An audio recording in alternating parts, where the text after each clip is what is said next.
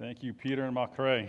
I don't know if anyone else caught the image of the one picture with the smiley faces. Peter has a little sledgehammer that he's holding on his shoulder as they're talking to people about Jesus. That works. Just be careful when you're talking about there. So, no, it's been great having them here. I spent parts of 3 different summers over in Alkmaar working with them and learning from them and their ministry, and they're doing some really neat stuff in the country of Holland. So, good to see them and be back here with them. Now, let's switch gears a little bit. If you had $1 for every time you maybe have heard somebody over the past, year or two say something about this world is crazy, right? Or this, you try to explain some of the things that are happening, and you just kind of end the conversation by saying, the world is just crazy. I don't understand it. Like, I don't get what's going on in our world, right? Like, if you had $1 for every time you heard somebody say that, you'd probably be a millionaire at this point in your life, right? Because the world it's chaotic, it's crazy, it's hard to understand some of the things that are going on in our world today. And as I've been studying the book, as I've been working through it, is Peter's trying to help us find clarity in chaos. Clarity in the first century followers of Jesus. They lived in a time, the recipients of this letter from Peter, lived in a time where there was a crazy man by the name of, and the persecution that he displayed towards Christians in those days was second to none. Animal clothes.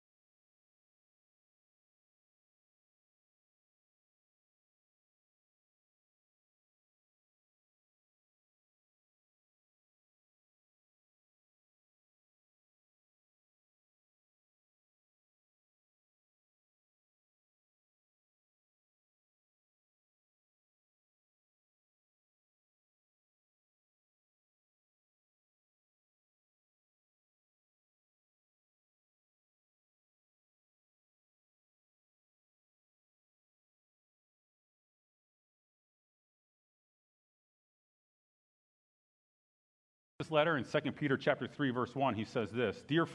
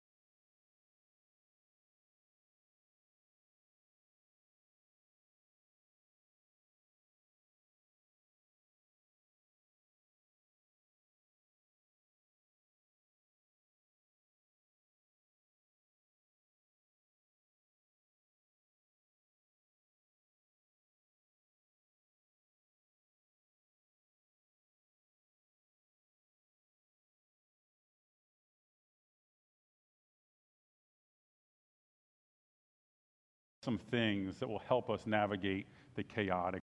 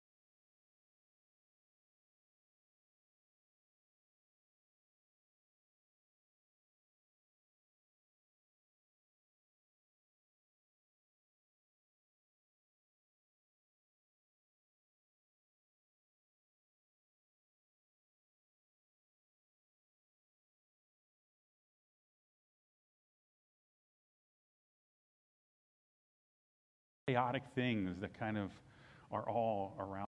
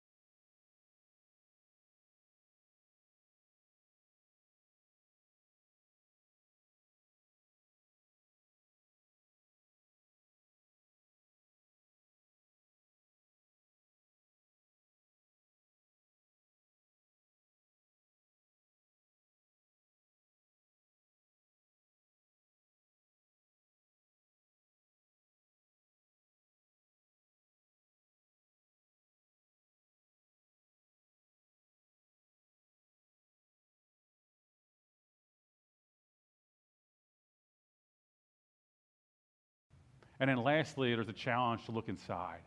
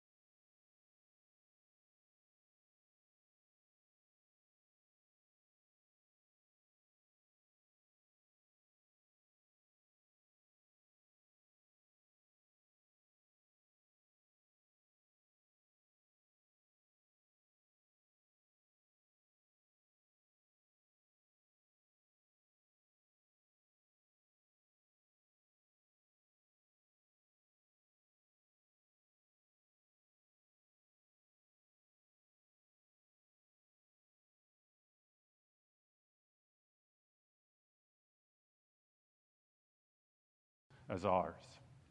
Now, Peter's saying, look,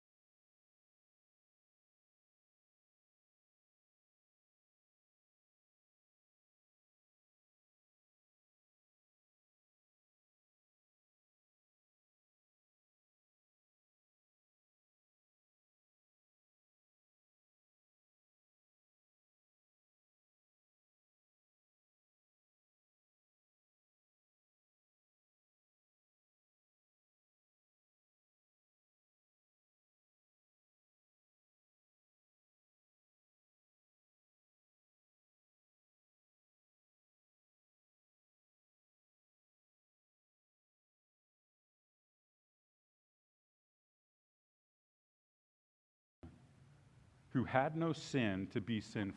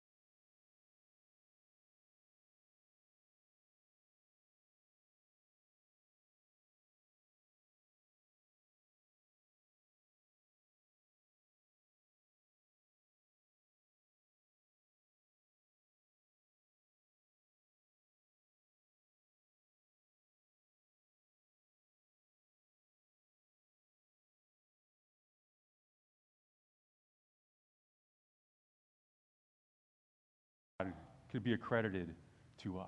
It's kind of like this.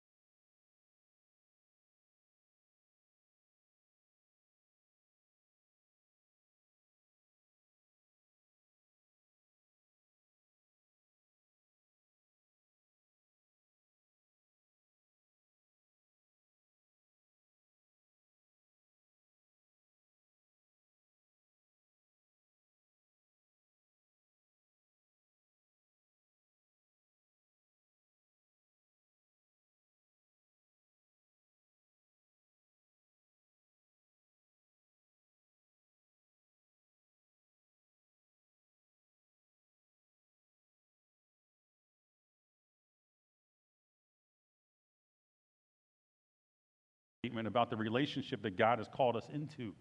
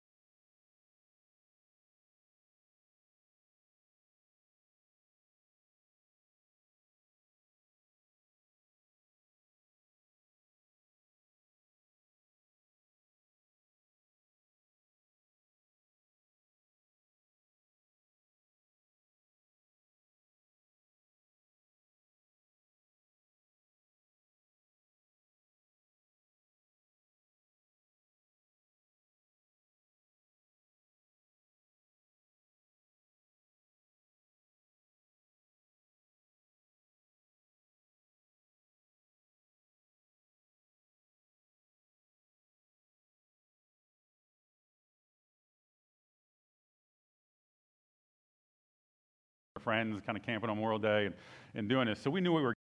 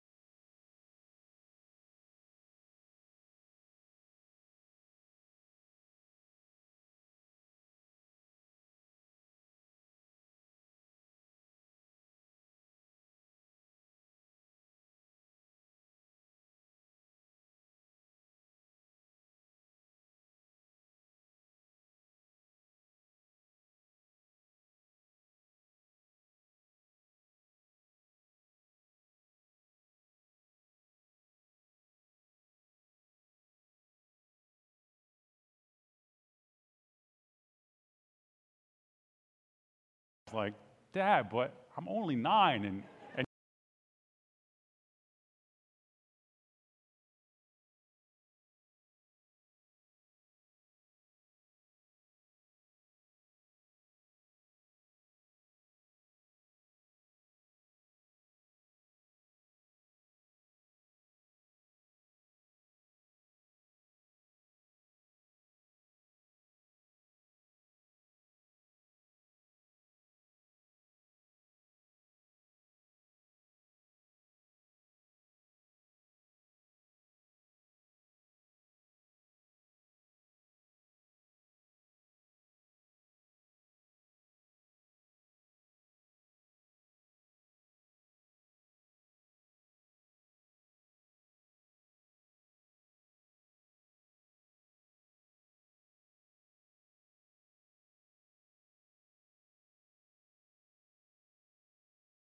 where you can just listen to these words. And when I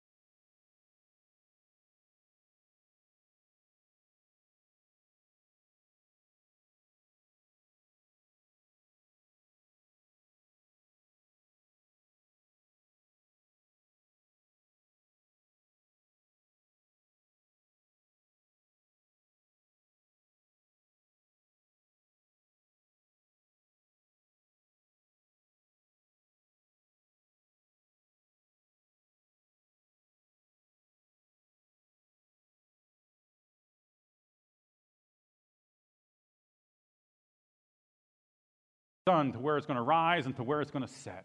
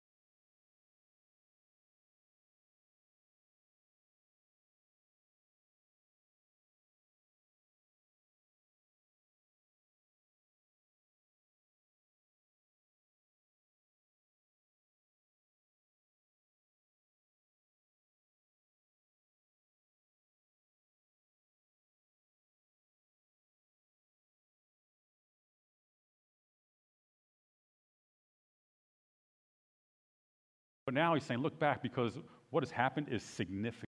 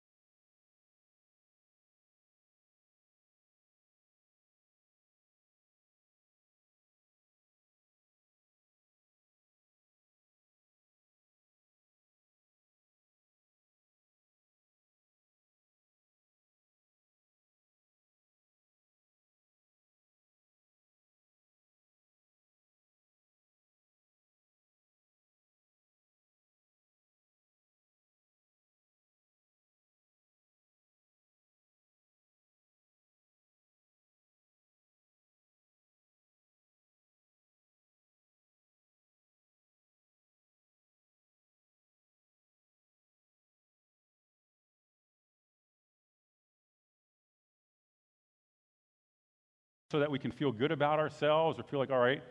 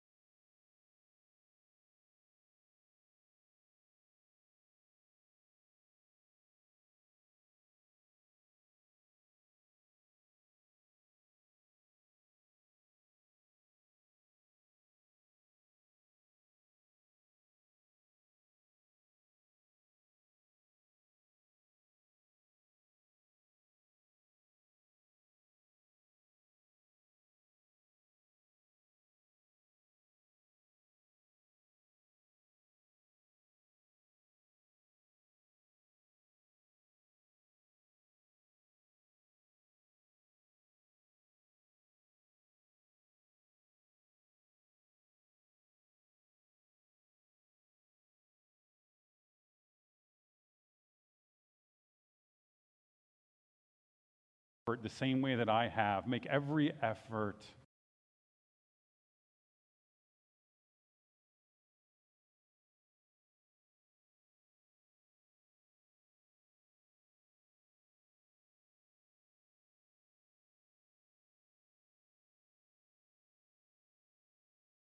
was too high. And I'm kind of one who doesn't really like to follow rules all that much at times. So we thought, hey, this would be a great idea. The river looks really wild. Let's go out on the river. So we got out, and the boys got on a kayak. We put life jackets on them and all that kind of stuff, and we sent them out there with some friends. And they got on a kayak, and then as I let them go, I realized that the one guy on the kayak, I don't think things through very well either, so it's a bad combination of not following rules and not thinking things through. But so he gets on the kayak, and all of a sudden, the kayak just starts like spinning around. And I have this moment where I realize, like, these guys have no idea how to navigate on a kayak. Like, they're out there doing their thing, and I'm thinking, oh my goodness, like, not only have I just sent my son down the Juniata River where I don't even know where it's going to end up, but he's got one of his best friends with him on the back of the kayak, and they're going to end up in a whole other town. So all of a sudden, I'm start running down the side of the creek or the river, and I just start swimming out to the river to kind of catch the kayak and bring it back onto the shore. And so we go down probably about 7 or 8 properties down the river, and I finally get a hold of their kayak, and we bring it back in. And these guys are laughing. They're having a good old time. And, like, meanwhile, I'm, like, having a heart attack. Like, I don't know what's going to happen. So we pull them back into the river, and I start climbing back up the river, and there's a private property sign there, and this older couple starts coming down and just starts yelling at us and screaming at us, like, what are you doing on our property? This is private. I'm like, look. I'm like, these kids were about to die a minute ago. I was like, I'll get off your property as fast as you want me to get off your property, but you got to understand what just happened. I made a bad decision, and I was trying to fix it. And it just reminds me that we do not drift into godliness, that when we kind of just are drifting, it usually is going to end in a bad place. Like when I put my boys out on a kayak in a raging river. Not a good idea, right? And so we do not drift into godliness. So why should we make every effort? Peter would say, because it's worth it. And here's the list. You say, well, what does it mean for me to live in a partnership where he's saying participate in the divine nature? What does that mean? Peter's going to give us a list of what that looks like. It's something that happens inside of us and that changes us. He goes on and he writes this list of things, right? Make every effort to add to your faith goodness, and to goodness knowledge, and to knowledge, self-control, and to self-control, perseverance, and to perseverance, goodness, and to godliness, and to godliness, mutual affection, and to mutual affection, love. And so he goes through this list of things. That's what it looks like to experience a divine nature, to be participants with God and in his life flowing in and through us. That these things ought to begin to bubble up in our lives. And I don't think there's necessarily any significance to the list and the order of the things that he puts them in here, but I think there is a trajectory for us to look at. He talks about faith, and he ends with love, self-sacrificing love. And so you have this seed of faith where we trust God, and then he talks about all this stuff that goes in between there, this goodness, this knowledge, this self-control, perseverance. What does he mean by all that stuff? Well, let me just run down real quick what I think he's talking about here. Goodness, I think he's talking about moral excellence and the virtue that's based on our faith, not just on being a nice, smiley person. You know, there's this misconception that everybody's just good and like nice and smiley and they're all cool. Yeah, until you spend like a day or two with them and you realize that's not always the case, right? But here he's talking about goodness in the sense of something that's deeper, honesty, integrity, transparency, that is birthed because of a relationship with Jesus. Talk about knowledge, is experiential knowledge that Peter's talking about. This growing knowledge and this deepening knowledge and relationship with God. Self-control is the response we have to Jesus that allows us to say yes or no to something. It's not like just putting your head down, like trying to work through a really bad diet or something like that. No, it's not talking about just kind of like muster the strength in yourself. It's self-control is a response to Jesus and saying, I'm going to say no or yes to that because of who Jesus is. Perseverance is self-control over and over again. Is the ability to say no to and yes to things based on Jesus consistently. That's perseverance. Godliness is godlikeness. It's this stuff that he talks about when Jesus said, I've come to give life and give it to its fullest. This, I think, is a depth of what he's talking about, is this real life here. Goodness, knowledge, self-control, perseverance, these things.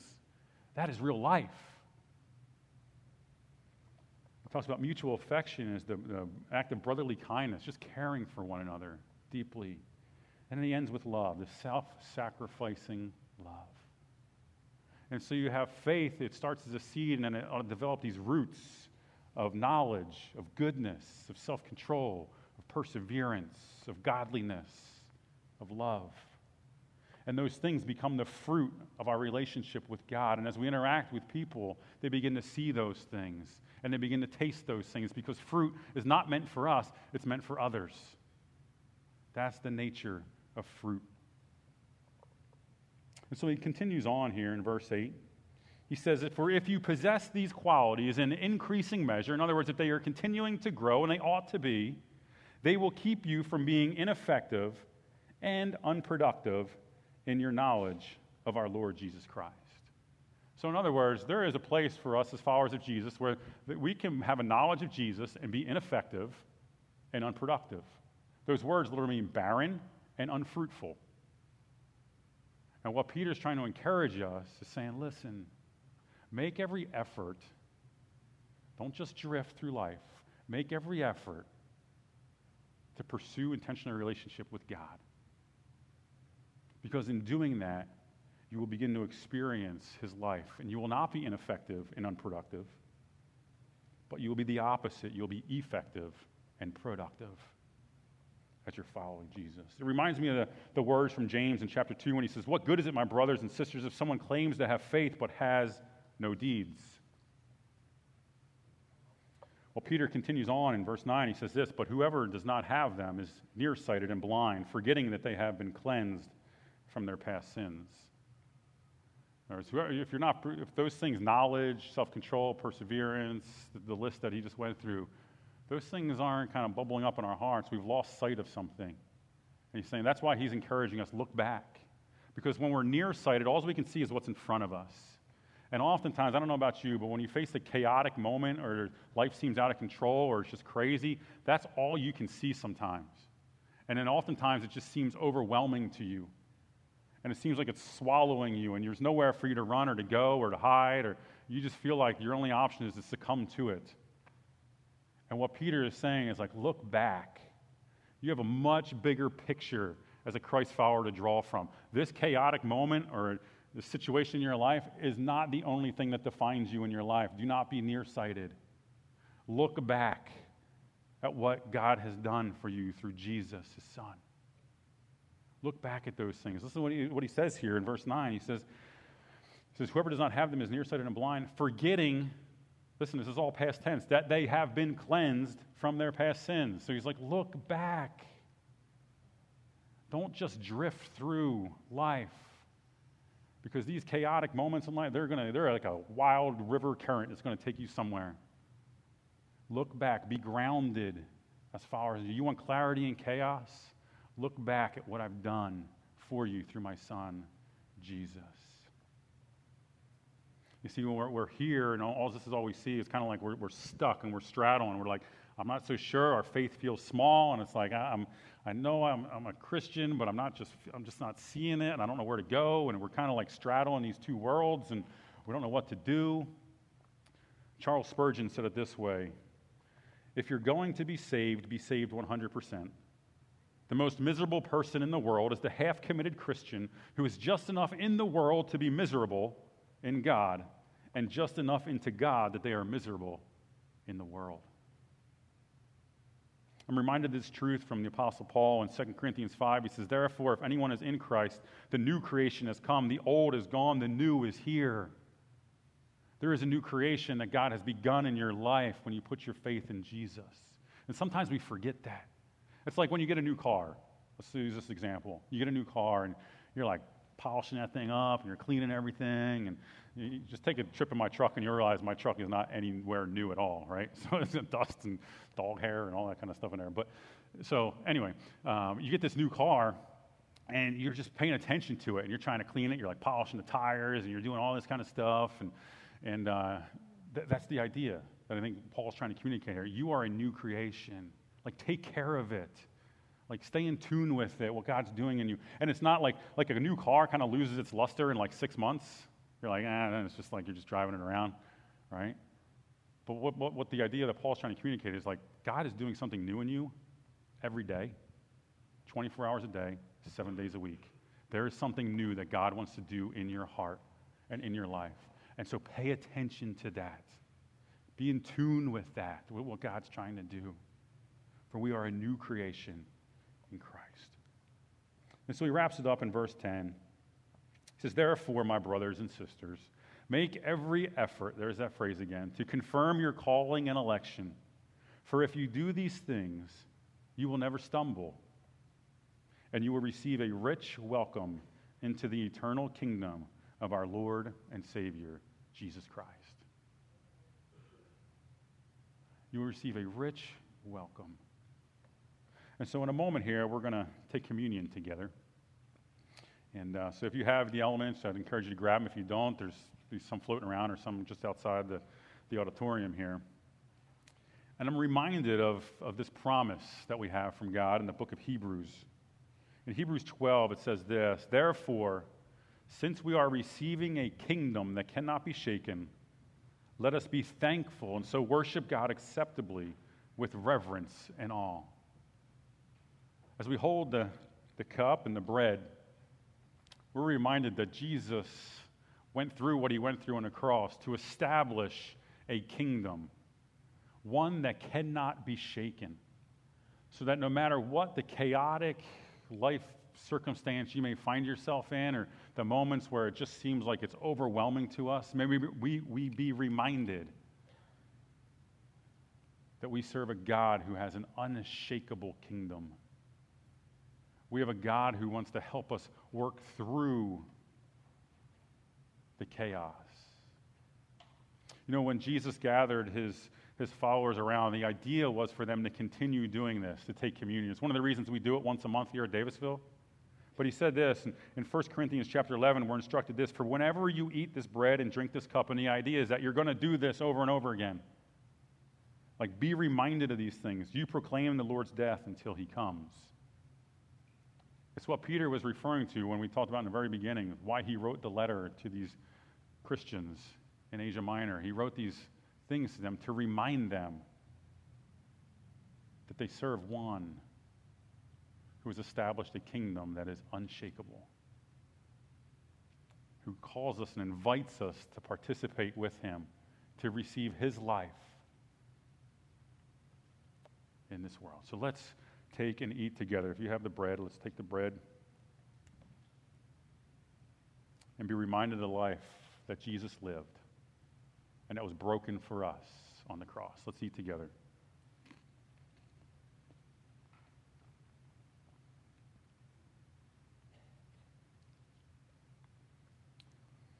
And carefully peel the cup there. As we hold this, let's be reminded of the blood that was shed for the forgiveness of sins so that we may walk with him and be in relationship with him. Let's drink together.